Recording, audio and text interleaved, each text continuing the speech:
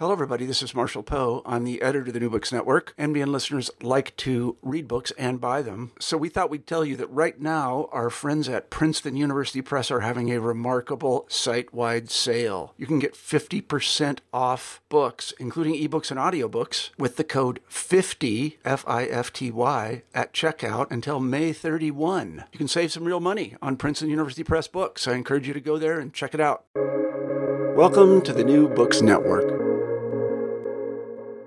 Hello and welcome to another episode on the New Books Network. I'm one of the hosts, Dr. Miranda Melcher, and I am really interested today to be interviewing Sally Hayden, a journalist who's written a really fascinating and quite detailed new book titled My Fourth Time We Drowned, published by Melville House Press in 2022, that details the stories of the migrant crisis, focusing on North Africa, especially Libya, that examines kind of all different stages of what happens to migrants who are attempting to cross the Mediterranean and get to Europe, both from Libya and from other parts of Africa, detailing their stories, both kind of the good and the bad, in this really quite intense book, but in a lot of ways shows us quite successfully both the individual stories of particular people and speaks to the wider crisis and the politics that are involved.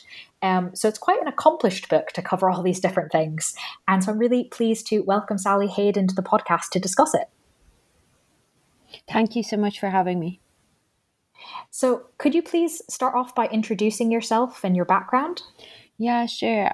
So like you said, my name is Sally Hayden. I'm an Irish journalist.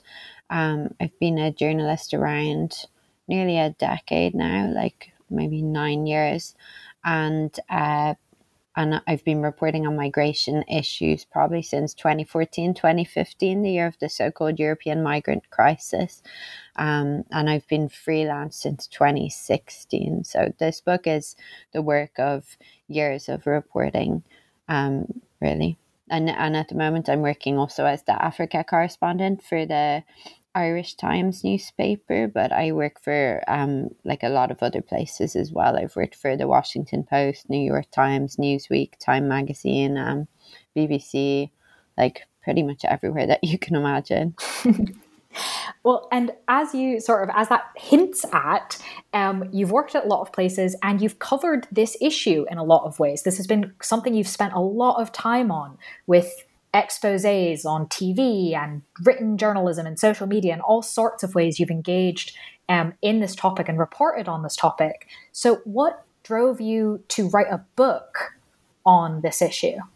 Yeah, I mean, to be honest, I didn't set out to report on migration. I had a staff job 2014 to 2016, and that was the year that refugees arriving in Europe, migrants arriving in Europe were making a lot of headlines. And so I started reporting then for Vice News, where I was working, just meeting refugees and trying to figure out what was going on. And of course, I then realized, this is a lot more complex than it was being painted by politicians at that time or in the media, that actually people were coming from a huge number of different countries for a huge number of different reasons.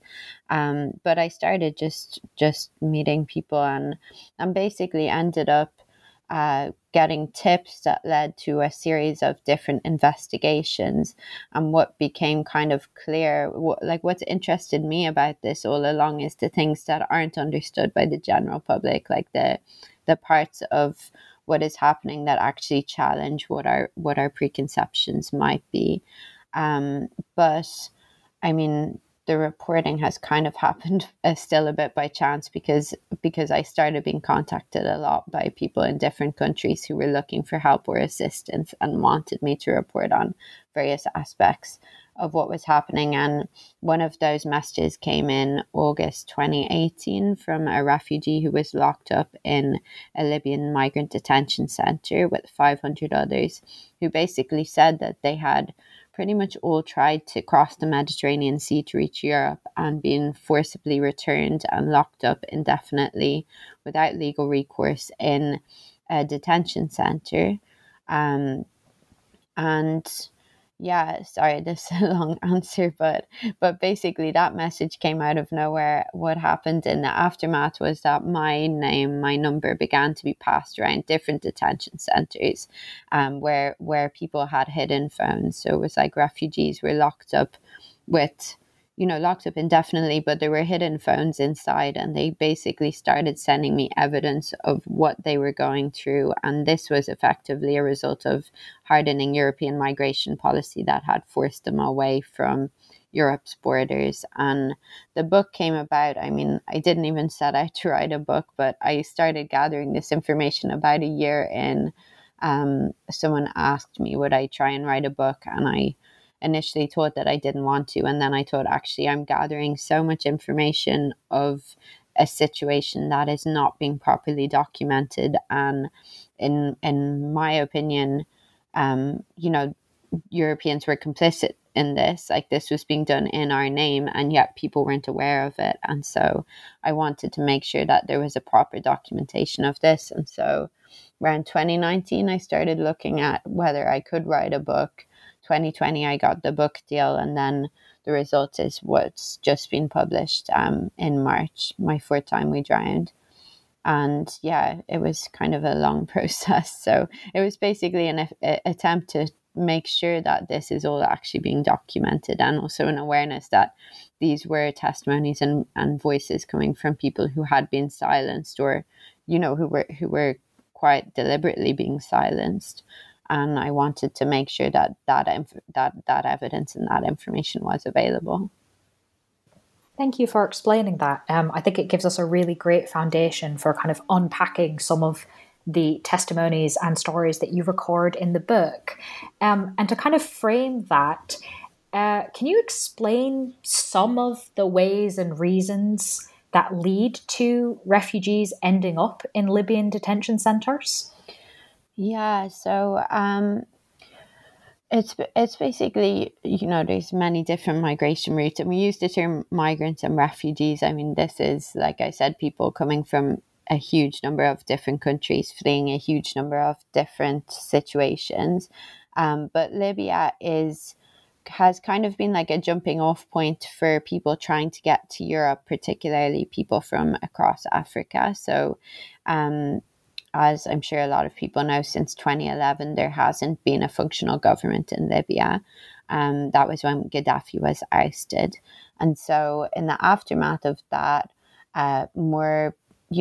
there's a variety of like problems across Africa, including like dictatorship in Eritrea, Al-Shabaab in Somalia, war in South Sudan. And people who were fleeing these different situations kind of met together in Libya with others who were fleeing, extreme poverty in parts of West Africa, and other situations there in terms of insecurity. And Libya has been a place where people take to the sea and try and reach either Italy or Malta. And that's why Europe, basically the European Union, in the aftermath of the migrant crisis in 2015, there were kind of far-right politicians and groups were utilizing that to try and seize power. And one of the responses was that more centrist or left-wing even politicians in Europe were trying to make attempts to stop migration, basically, to stop this from being used as a tool to turn the continent more far right, I guess. And we hear now the so-called migrant crisis, that it's effectively over, or at least before Ukraine, that's what European politicians were saying. But actually what they were doing was just fortifying the borders, making sure that people couldn't actually get onto European territory. And so that's been happening. There was a deal done with the EU and Turkey. So that was done in the Eastern Mediterranean, to stop people from crossing there. But then the more difficult thing for them was that because Libya isn't a functional state, they had to come up with a way to try and stop people from crossing from Libya. So one of the answers that was found was to equip and train the Libyan Coast Guard, which is also kind of a looser collection of people than you would imagine. But if you have someone fleeing, basically under international law, it's illegal for European ships to return refugees or migrants to Libya because their lives are in danger there. But it's legal if a Libyan vessel does the interception and return. So what was happening was that the EU was carrying out surveillance, and still is happening. The EU carries out surveillance, flying helicopters, planes, drones above the central Mediterranean to spot refugee boats now. And then the Libyan Coast Guard is the one that actually does the interception. So since 2017, more than 90,000 men, women, and children have been intercepted like this. And what happens to them when they return to Libya is they're locked up indefinitely in detention centers that have been compared to concentration camps by Pope Francis, among others. And they don't have any legal recourse there. They don't have a lawyer, you know, they can't appeal. They're not even charged, so they can't appeal the charges. And that's basically just become a system that's forcing people kind of out of sight, out of mind, you know. And the EU doesn't carry out proper analysis in terms of the consequences of this, in terms of what happens to people who are returned to Libya. And I know this because I've interviewed spokespeople for the EU border agency who say that it's not their responsibility once the refugees are intercepted or rescued, as they would say. It's not their responsibility to figure out, for example, how many people die when they're returned to detention centers or what happens to them in the aftermath. And so it's kind of, that's how they end up in detention, basically. That's a another long way of explaining. That's how it's helpful to that's how to they see the whole context. Yeah, that's how they end up in the detention center. So this is, since the vast majority anyway seem to have ended up in detention centers, and these are centers that are officially aligned with the UN-backed government in Tripoli, but actually are being run by militias. And so there isn't even proper oversight of what's happening in each one. So how then do the refugees in these detention centers communicate, particularly abroad? Yeah, I mean, this was one of the very strange things for me when I started reporting on this. And this, I think, is why this type of reporting couldn't have happened, you know, until quite recently, because obviously now we have smartphones are permeating a lot more of our world, and people will, like, one of the things I think, if you just read about, you know, migration issues, you don't understand that the phone, the SIM card is, you know, the lifeline. It's the way that somebody can call for help. It's the way that they can get information, which is really like the most precious thing to people who are in a detention situation or even people making a dangerous journey. And so what I realized was, in these detention centers, phones are prohibited, but detainees will do everything they can to either make sure that they keep a phone on them, or that they can access a phone in some way, or even that they keep a SIM card on them so that if they come across a phone, they can use it. And so quickly it became clear that there were phones in these detention centers that were, you know, very well hidden.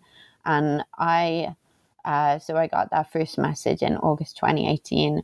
I started reporting on this. You know, I did all the verification, like asking for everything, GPS location, selfies, you know, contact details for families, because I was very skeptical as well. How is there a phone in this detention center? You know, how are they getting data? Even how are they getting electricity? And it became clear that there were phones inside the detention centers, and my contact details were being passed around, a lot of them, after a few weeks, and that this information hadn't been getting out in the same way. And I just started gathering it, the sources, I mean, they were in huge danger. Like, people were really going to huge lengths. You know, they would tell me, like, I'm not messaging my family. I don't have enough data to talk to my family and to you. So I'll just talk to you because I want you to know this information. Or, you know, people would, they'd only, you know, they turn on the phone at night. So my messages would suddenly, all day it might be quiet, and then around 11 p.m. suddenly I'd start getting messages from many different detention centers from people saying, here's what happened today, here's a photo, here's a video, here's evidence, anything that they could send to make me understand, or also calling for help. This person needs medical care, this, we haven't eaten in 2 days, we haven't got water, we need this, there's a child with this illness, and so that was the lifeline. But there were detention centers where either I wasn't in touch with people, or potentially there weren't even phones, because I know that in times, for example, actually, strangely, when there was conflict in Tripoli, it would be easier to communicate with people in the detention centers because there was less oversight, because the detention centers were militia run. So the militias could be distracted, by the war, basically. But when there was not conflict, that was when things would get very strict and it would become hard to communicate with people. And some people I did lose contact with for weeks.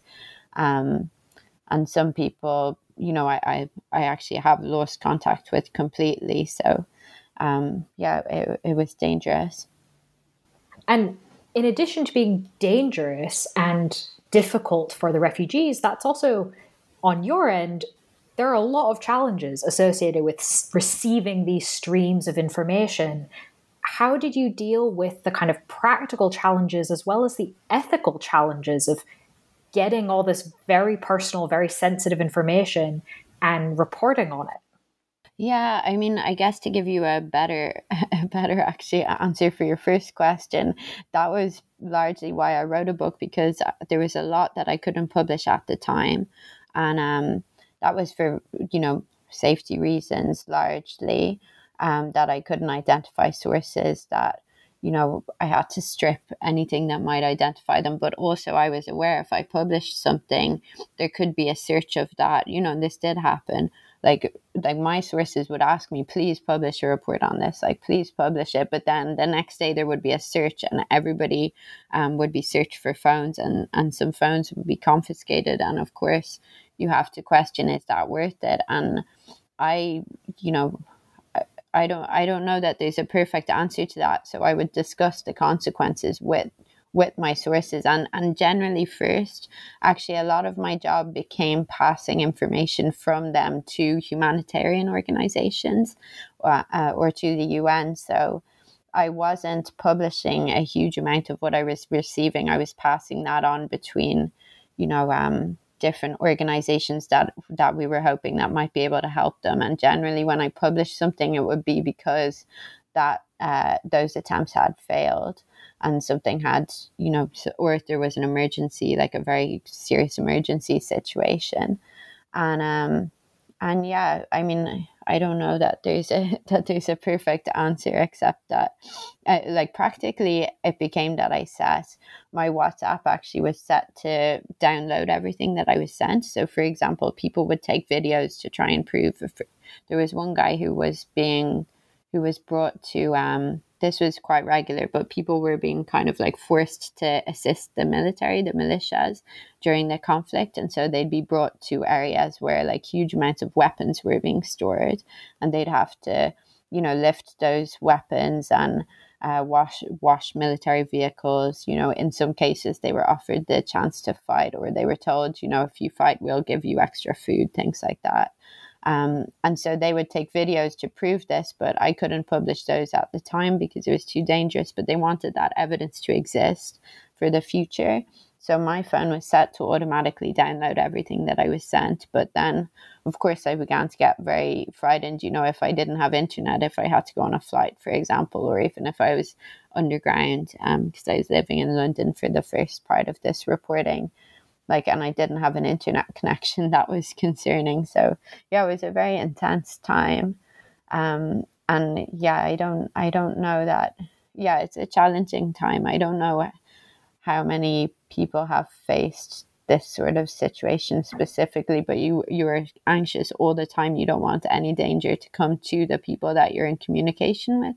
But at the same stage, if they're telling you, we're in a life or death situation now, and if you publish something that could help us, so we want you to publish something, then I do think that that they also have, it would be unfair of me to say I'm the only one who can evaluate the risk. I think that they have the best idea of what the risk is. So moving to discuss kind of one of the aspects of life for these people in the detention centers that you discuss in the book that I think is really quite illuminating on a number of levels, because it draws together what you've been talking about of kind of risk assessment. It also sort of links up the personal life and the impact of policies, as you've already discussed. And that's kind of how being put in these detention centers, how that influences plans and agency around love and marriage, particularly for the refugees caught up in these detention centers. And this is perhaps an area that we don't necessarily think about, right? We think about kind of the danger of it and the getting into the boats and worrying about communication or drowning or food or violence and all these other things. And yet you show really clearly with some of the testimonies and evidence in the book that it actually being in these detention centers impacts a much wider array of kind of life circumstances in a lot of ways. So I was wondering if you could kind of give us a bit of an insight into how these people you've been speaking to, how they negotiated and thought about love and marriage in the immediate term and also kind of long term, given these very dangerous circumstances. Yeah, sure. So with writing the book, I mean, I wanted to make sure that you could see the humanity of people, I didn't want it to just be a big list of kind of human rights abuses, because I think that when we, the whole way that these systems and structures are set up, it's all about dehumanizing, isn't it? And for me, I also felt like I was contributing to that, because when I did reports, I had to strip so much identifying information, like all of the identifying information, that it became that, you were being so vague that people couldn't imagine a real person going through these experiences or being behind it. And one of the things that I was interested in, I mean, I'm always interested in this, but it's like personal relationships and how people deal with a detention situation, or how they deal with any sort of situation in terms of their personal relationships. And this was something that started to come up because this book is based on like years of communication with people, and a lot of that would just be, general chatting. It wouldn't be, tell me about this terrible thing or that terrible thing. It would just be, at that point you have somebody who hasn't seen sunlight for a year maybe, but they have nothing to do, and they're like looking for someone to talk to as well. So the journeys, I think people don't understand as well, these migration journeys, a lot of the time seeking safety, it takes years and years. So you kind of lose and you've kind of given up. Many people have given up on their old lives, on what has happened before. And they also realize that like they're going to, if they do reach safety in Europe, they're not really going to come across people who understand these experiences necessarily. And there was the first time that I started looking at relationships and love and marriage and all of that was in a detention center called Abu Salim. That was one where the guards who had been looking after it ran away, or they disappeared anyway during conflict, and the refugees and migrants were basically left to look after themselves. And I was really fascinated by this because they basically set up a committee to govern the detention center. They started imposing their own rules. They didn't want to, they felt like this was still the safest place for them. So they chose not to leave because the rest of Libya was also very dangerous for them. And they ended up just staying in this detention center. But in a lot of the detention centers, men and women were kept in separate halls. They weren't allowed to mix together. And in this detention center, when the guards ran away, they all ended up mixing. And I spoke to people there who said, everybody's falling in love, basically. Like we haven't, the men hadn't seen women, the women hadn't seen men in months, or in some cases years. And suddenly they're all getting to intermingle. And some of them did end up like staying together, getting married. But in other cases, you do have marriages of convenience. And that's what I also looked at in Libya, because of the way that the evacuation program happens. So there is like a very small number of people who get evacuated through, the UN. So it's kind of like a legal route to safety. And that also takes years, and it's not guaranteed at all. It's kind of like a I don't know. It's your chances are still very tiny, but they're better if you're in a relationship or if you're married, basically. And so you would have some people who said that they were married to basically do favors to other people, or there's one detention center, Tajura, where I document that there were actually people getting married. You'd write a letter. So if you were in the men's cell, you might write a letter to the women's cell, and there were kind of detainees who worked with the guards. They were called capos, and you might give one of them a letter and ask them to take it to the women's cell and see if somebody in the women's cell would agree to marry you, basically, or to say that you were married. And so you might not even have met, but you'd end up being evacuated together, and some of those relationships did stay together. And then you also had a lot of people, there's obviously more detail in the book, so I'm probably not explaining it very well, but there were other people who had been in love with someone who had left them behind. They were married or they were engaged, and they were pining the person they had left behind. And a lot of the time that would be men that had basically agreed or decided to go first, so that they could then send through family reunification. Once they got to a safe country, they could try and make sure that the woman didn't have to go along this dangerous route, which is kind of rife with violence, and you don't have a guarantee of surviving. And so they'd want to make sure that their partner didn't have to get exposed to that, or even partner and children.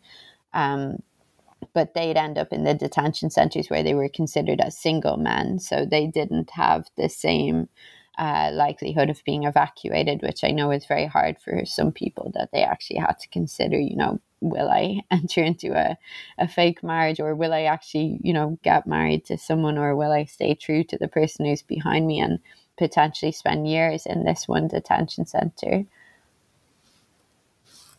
Thank you for explaining that. I think it does really powerfully speak to the human aspect of this, and that is something that can get lost. So I'm glad it was in the book.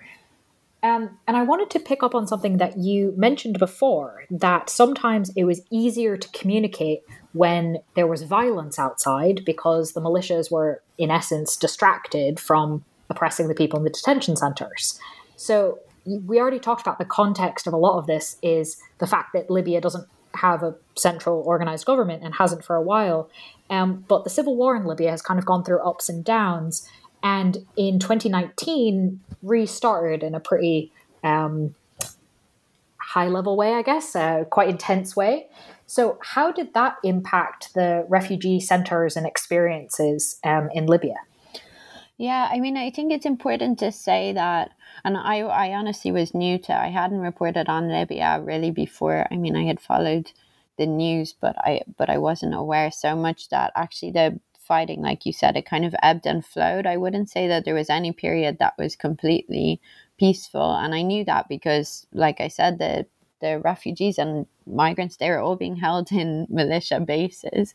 So you could tell when there was conflict, they'd end up being in the middle of it, basically. But yeah, that war, so it was Khalifa Haftar, the Eastern general, declared that he was going to try and take Tripoli with his Libyan National Army, the LNA, on the 4th of April 2019. And I remember it very well, actually, because I started getting so many messages from people who were just terrified. And that war went on for, a long time, but that became, it was very dangerous for refugees and migrants who were in detention for many reasons. One of the ones that became very obvious very quickly was that weapons were being stored in the detention centers, and that detainees were actually being forced, or they were being forced to move them around, or to even help militias, or even to go to militia bases to go on the front line to be assisting them. And that, that was very dangerous. And also it pretty quickly became clear that, at least in in one or several detention centers, detainees were warning that they were being used as human shields. I mean, they warned this in several, but in one detention center, there was subsequently an airstrike, which killed more than 50 people. There was no registration that had been done. They were not named, and they were buried in unmarked graves. But they afterwards, the UN-backed Tripoli-based government was saying, this is a war crime that you've targeted innocent people that Haftar's side had. But at the same stage, it's also a war crime to use, civilians as human shields. And that was the other allegation, that was also a war crime that was being carried out. So yeah, the refugees and migrant, they were right in the middle of it. They became, used by everybody. And at the same stage, like you said, there was that kind of weird counterpoint where people did have more freedom in a certain sense. And I definitely noticed like the repression increased at times when there was more peace. Like there would be, just games played with them, basically. There were things like, the water would be turned off all day except for 10 minutes, or they'd be, deliberately denied food, things like that. Whereas actually it became a bit easier for people sometimes during the war if, to move around a bit more. They could move out in the compound sometimes, or, they just weren't being observed so much.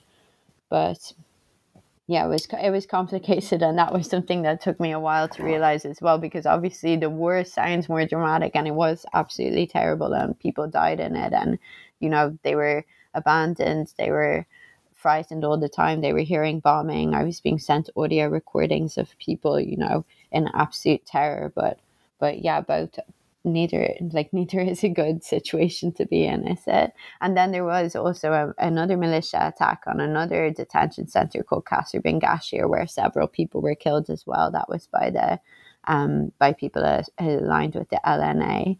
And that the allegation there was that they were trying to move them. So it was a militia base as well. And what the refugees, basically, what the victims said was that the management had been trying to move them out, but they were refusing to go because the management was trying to move them to a detention center that was like 180 kilometers outside of the city. And in that detention center, a person died an average of every fortnight from medical neglect and a lack of food. And so they didn't want to go there. They felt like they'd be forgotten there, that actually it was safer to be on the front line of a war rather than in a detention center where there was no aid and no foreign organizations and no assistance. And one of the allegations then was that that this militia attack had been a deliberate attempt basically to get them to leave so that it could be used as a military base. So that brings up a really important point, because why would you want to stay?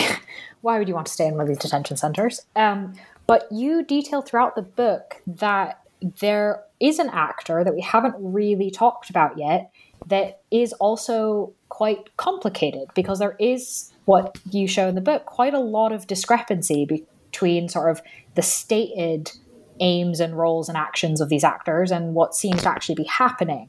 And that's the UNHCR and the IOM, so the UN Office in Charge of Refugees and the International Organization for Migration. What role do they play in these inhumane refugee detention centers? Yeah, IOM and UNHCR, they're both UN agencies.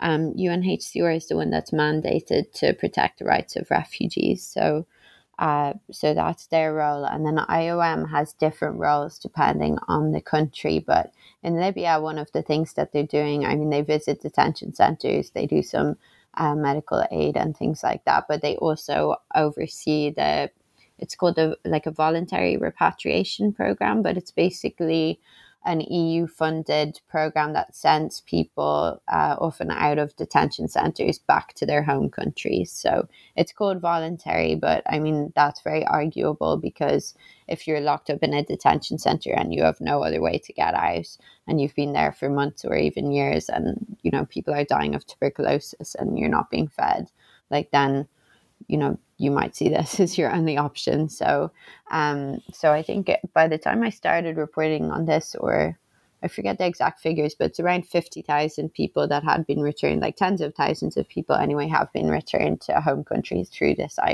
EU funded program. And then UNHCR as well. Those two agencies are receiving a huge amount of EU funding.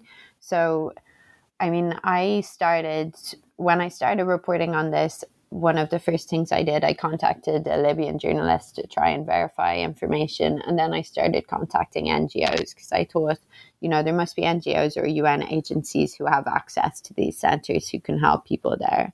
And quite quickly it emerged that they did sometimes have access, but that access wasn't guaranteed. And there were a lot of conditions that had to be met, UN agencies, for example, if they visited, they'd call ahead. They might not be given access anyway. They might not be allowed into certain parts of the center. It might be that people were handpicked to come out and meet them rather than that they could enter the halls and see everybody. So there were a lot of limitations. But the reason that they were particularly or are particularly important is because the EU, when you interview European politicians and you say, basically your policies are responsible for returning tens of thousands of people to detention centers that have been compared to concentration camps, and how is that? How could you do that? They will say that we don't approve of the detention centers and we do want them closed, but in the meantime, we're funding the UN to improve the conditions inside them. And so that's why the UN becomes very relevant there, because they are being referred to by the European Union as kind of not a justification, but a explanation or an answer for what is happening. And so the UN, between UNHCR and IOM, they have many partner organizations. That's what they're called. They're kind of other NGOs that they give money then to. The only big NGO that I know of that operates in Libyan detention centers that doesn't take EU money is MSF, Doctors Without Borders. But the others, they tend to be they're taking EU money. So I began to be contacted by staff that were working with UNHCR, with IOM, and with other agencies that basically said they're very uncomfortable about how they feel that they're being used, that they felt like they were being used to whitewash the brutal effects of EU policy, and that they can't speak out directly. They might kind of in a roundabout way criticize the conditions, but they wouldn't say this is happening as a direct result of European Union migration policy. And I know that a lot of staff working for them were kind of uncomfortable about that. And then there were allegations. I mean, it's written better in the book, of course, but there were allegations that they were misrepresenting the situation. And that was something, because I had direct contact with people inside the detention centers. I would see the statement that was released by UNHCR, for example, saying that people had been moved maybe out of harm's way. But then I would be talking to those people and I would know from talking to them and from triangulating that information and from talking to, anonymous aid workers and all of this, that actually they were in extreme danger. But the impression being given was that they, that something good had been done, when actually that wasn't necessarily true. And so there's lots of examples of that in the book. So I was wondering if you could maybe tell us about one of those examples. What was the GDF? Why was it created? And then what happened? So the GDF was the Gathering and Departure Facility. It was kind of built as an alternative to detention.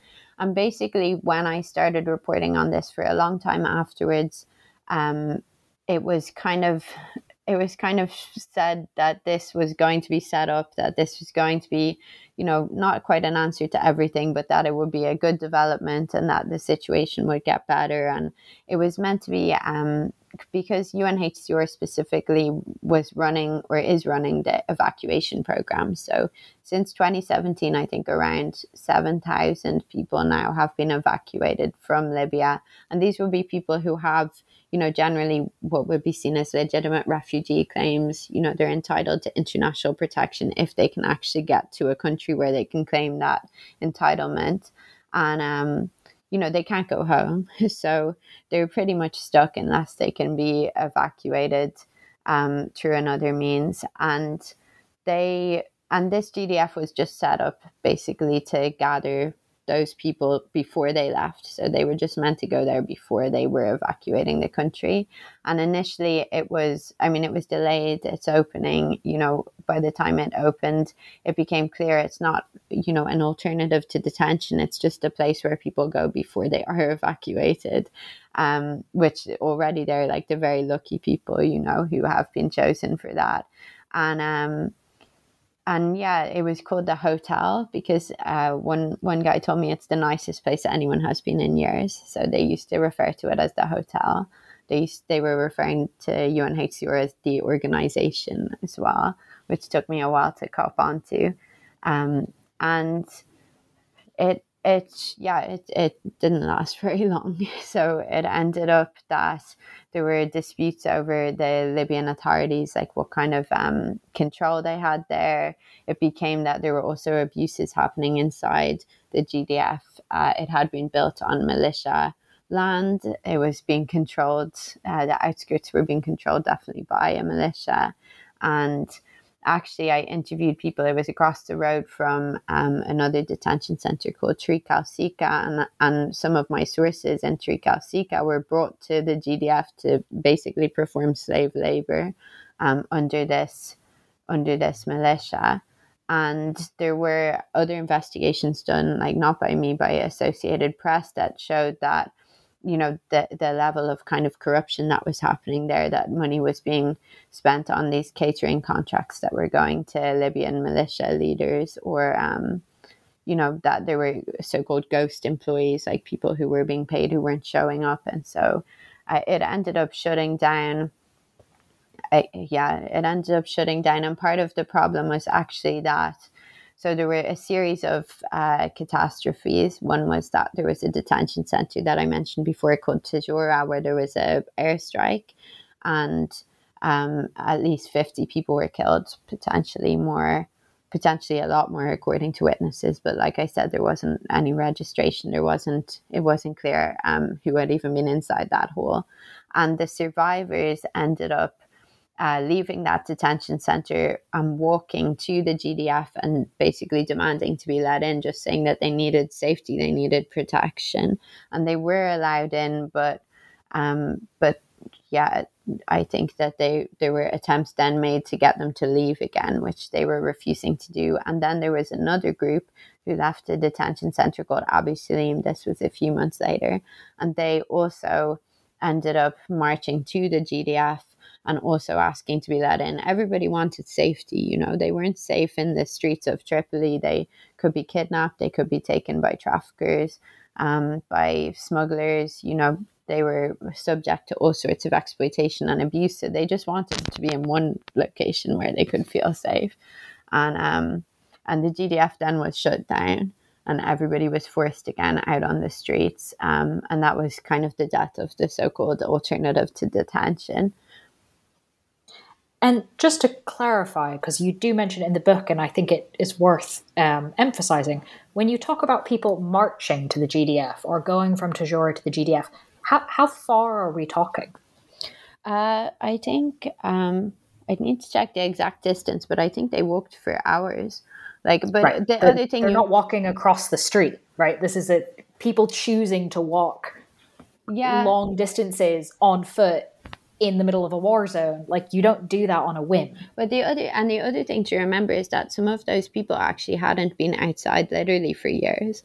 So that was one of the things that that really struck me that day. I mean, it was astounding to me that some of them were saying, their eyes hurt, that they hadn't seen sunlight, that they couldn't actually look properly at where they were going. and people were weak, they hadn't been fed properly. Yeah, that was like a very brave, a very brave effort. And the interesting thing was that they actually started getting support from the people they encountered. So they came across Libyans on the way who, even the police, they said they ran into some police who started giving some of them lifts, the weaker people, because they were saying, we need to, I don't know, I think everyone was just so astounded at this kind of show of strength that they were thinking it's good to assist with this. So yeah, that was pretty incredible. So speaking of astounded, you talked a little bit about this before, but I'm wondering if you could tell us a bit more. What has your experience been like when you go to interview EU officials or UN officials or individual country politicians and sort of say, hey, this is what's happening. Are you aware of how bad it is? Kind of what's your response? What's happened when you've done that? Because I reported on this for years, there wasn't like one big interview that was, that was the time that I did that. It was more that I had kind of pretty regular communication with a lot of people and a lot of officials, and definitely with the EU Commission, I was getting generally stock responses. It wasn't like a speaking interview. It would be that I'd send them questions, or they didn't want to do a speaking interview because I attempted to get some, but others who interviewed them, it's a mixture that sometimes people will admit the failures, or even a former EU migration minister, he said that, there is a contradiction in terms of the EU policy and in terms of the fact that, that what people is being subjected to, basically, that it is problematic. So that it's not that they're not aware of this, but one thing that you generally get people saying, especially if they're speaking, anonymously, if they're not actually making a statement, is that actually they have to get re-elected, and that the general public does not care about this or does not want this to change, and is quite happy to hear the migrant crisis is over and that the numbers of people arriving in Europe are down. And we actually had that, like in 2019, I put it in the book that the EU, I think it was 2 months before the European Parliament elections, they came out and said that the migrant crisis is over. And, that obviously was, depending on how you define it, I guess, they saw what had happened as a success. But I interviewed UN officials, they will tell you that the situation is bad. It's not like no one is saying the situation is bad, but when it comes down to the semantics, or particularly who is responsible, there are things that they can and can't say, or can and, or won't say. And the other one is, sorry, I lost my train of thought there. No worries. I kind of want to follow up on something, again, you mentioned earlier in this vein, which is the idea of the refugees having legal rights or legal assistance. And you detail in the book that there are some people putting together legal challenges against the EU for these policies that have had these results.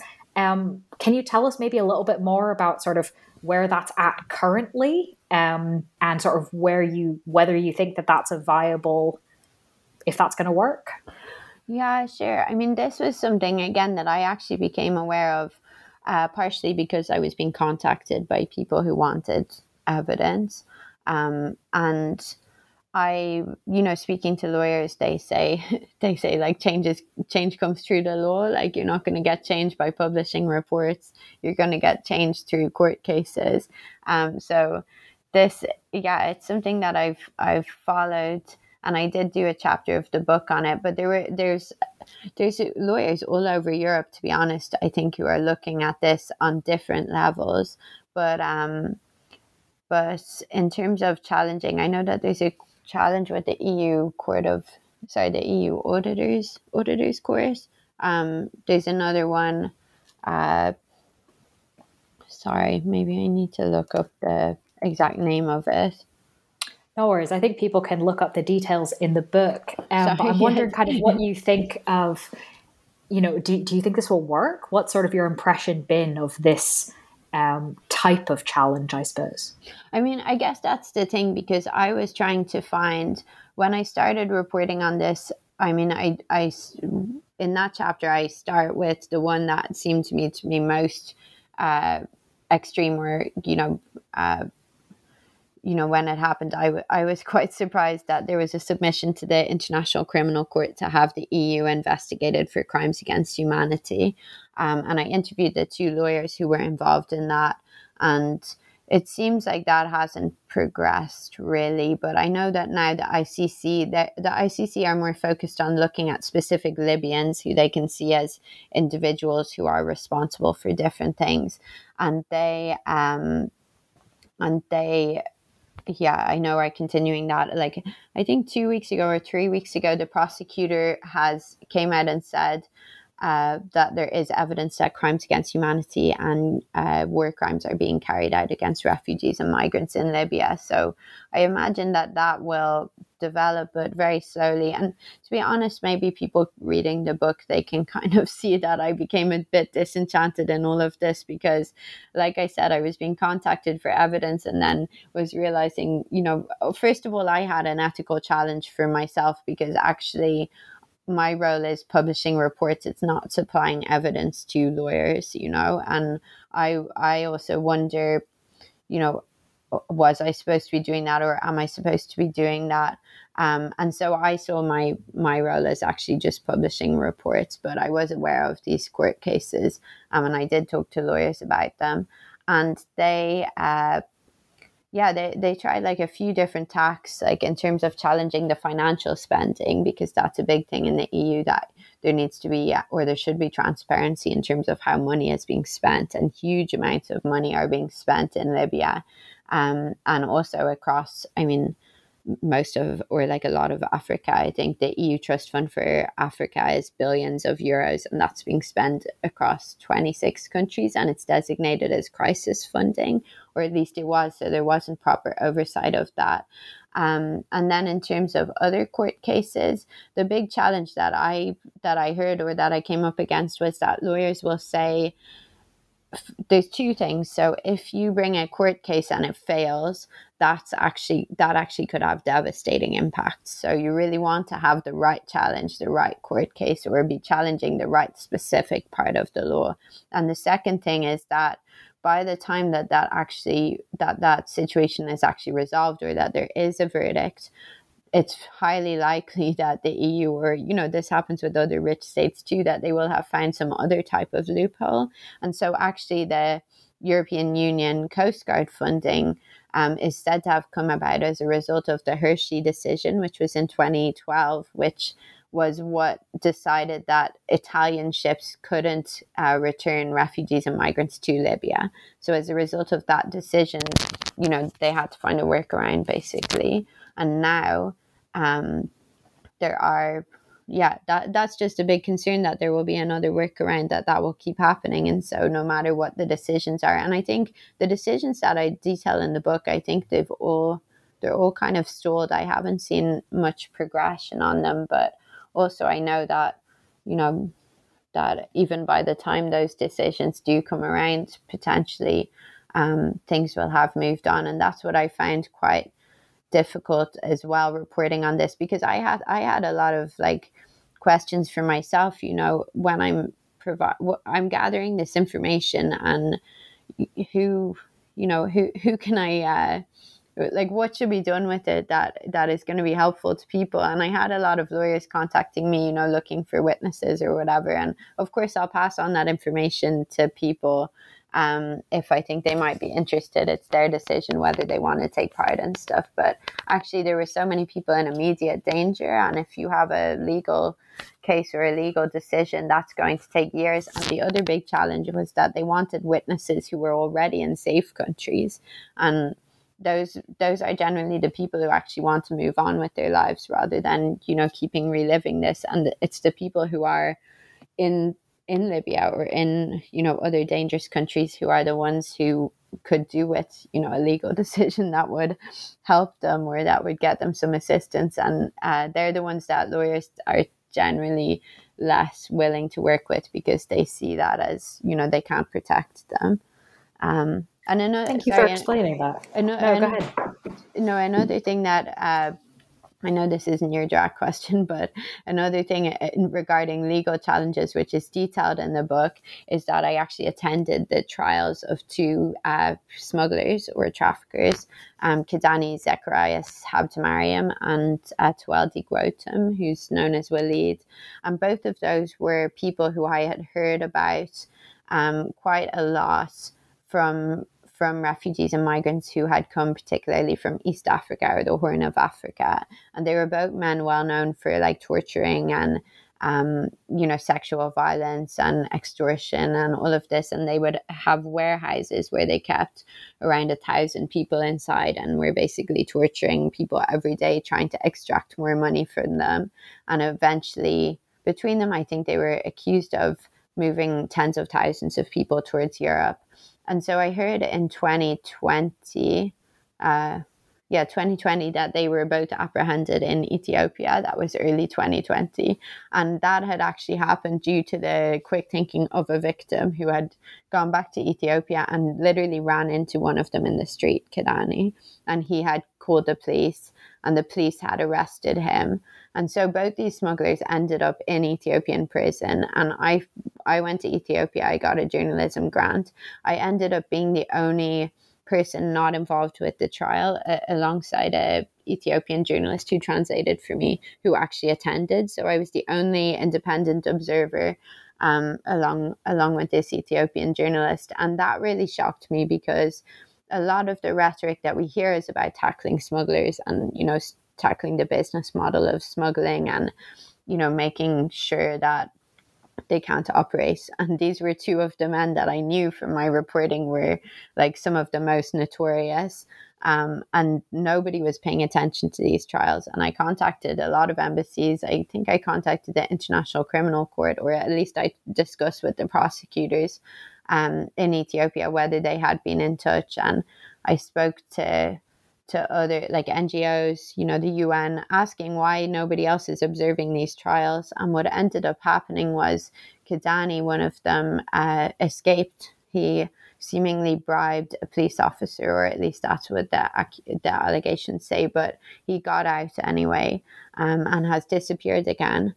And that was devastating, because I watched the victims, I watched the people who testified against him, who were absolutely terrified and had to come face to face with him and say what they had done, or say what he had done.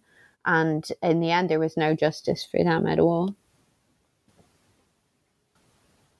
Thank you for kind of explaining that. I think it's a good example of sort of what maybe some of the lawyers, you mentioned being scared of, if a case goes wrong, it could be really disastrous. In some ways, that's actually a good kind of example of it, unfortunately. So that's, just to be clear, that wasn't a case going wrong, because that was a case where there wasn't proper observation. I mean, what they were worried about with the case going wrong is actually if there was a legal decision made that legitimize something terrible. So in that case, that Kidani was actually sentenced, but it was only after he had already escaped. But it wasn't, that wasn't a case going wrong. That was just a lack of attention, or a lack of interest, I would say. Fair enough. And but that showed to me, like, because a lot of what we see is kind of the criminalization or the policies that are aimed at punishing vulnerable people or punishing, the victims, rather than actually going after the perpetrators. And I know that, all the people that I interviewed who had been smuggled by Kidani wanted him prosecuted. They wanted him to suffer for what he had done to them. But instead, they're the ones who end up suffering, And in terms of, I guess that comes around to, sorry, maybe I'm not answering very clearly, but in terms of what we were saying about the prosecution of the EU, or who should be responsible in the EU, that's one thing that I really, that really came across to me when I was interviewing lawyers, was that actually, for both political and legal reasons, it would be very hard to prosecute European, either politicians or civil servants who had been involved in this. It would be easier to go after specific Libyans for a variety of reasons. And, also, of course, with a legal situation, you need to have individuals. You can't just kind of go after an entity or a system. But that means because the EU is so kind of bureaucratic and also quite opaque in terms of how decision making works, particularly if you're on the outside, that means that it can be very hard to ensure accountability. And I guess the reason that I wrote the book was a quest for accountability in a way, or just, making sure that if there are any efforts to have accountability, that this evidence is available. I don't personally know, I'm not going to say who I think should be held accountable, but I do think that that there has been a noticeable lack of accountability for what has happened over these 5 years. And so a lot of it is documented in the book, and I think that's a really nice kind of conclusion, a really clear idea of the purpose of the book, or one of the purposes of the book. But now it is published. So what are you working on next? That's a good question. I don't know, to be honest. I'm still kind of publicizing the book, and then also I work as, like I said, as the Irish Times Africa correspondent. So I'm just doing a bit of general reporting, but I don't know. This is my first book. I haven't had this experience before, and particularly something that, you need to keep reminding yourself how horrific it is, how consequential it is, in my opinion. And at the same stage, it's been very, very difficult to get anyone to care. And that's what I'm hearing again and again, even when I'm doing these interviews. And that's why I'm so grateful to you for your interest. That the general public don't care. And I guess it's important to say this isn't just a story about Europe and Africa. Like, that's what I've documented, but the bigger picture is that the rich world is basically putting up its borders. Like, it's what we in the rich world are inflicting on people who, just had the chance of being born outside that area, and also like how, like, whether those efforts to try and stop people from moving, for example, are actually increasing oppression and increasing, systems where people are suffering in other parts of the world. And I think that there's a lot more questions to be asked about that. I know in the US, you guys have your own related issues going on, and also in Australia, and definitely all around Europe, it's happening. And another thing to mention, sorry, is that this is actually a pivotal time. I didn't know this when the book got published, but the head of the EU border agency, Frontex, has just stood down, and that's partially because of allegations that the human rights of refugees aren't being respected by the agency. And we don't know, I don't think yet they've decided who will lead it. So this is, kind of I don't know, it's a big question. It's a big challenge.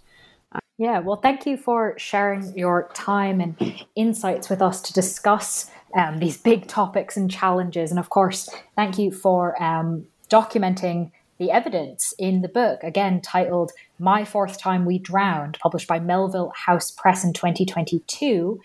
Listeners can go find it. It's out now.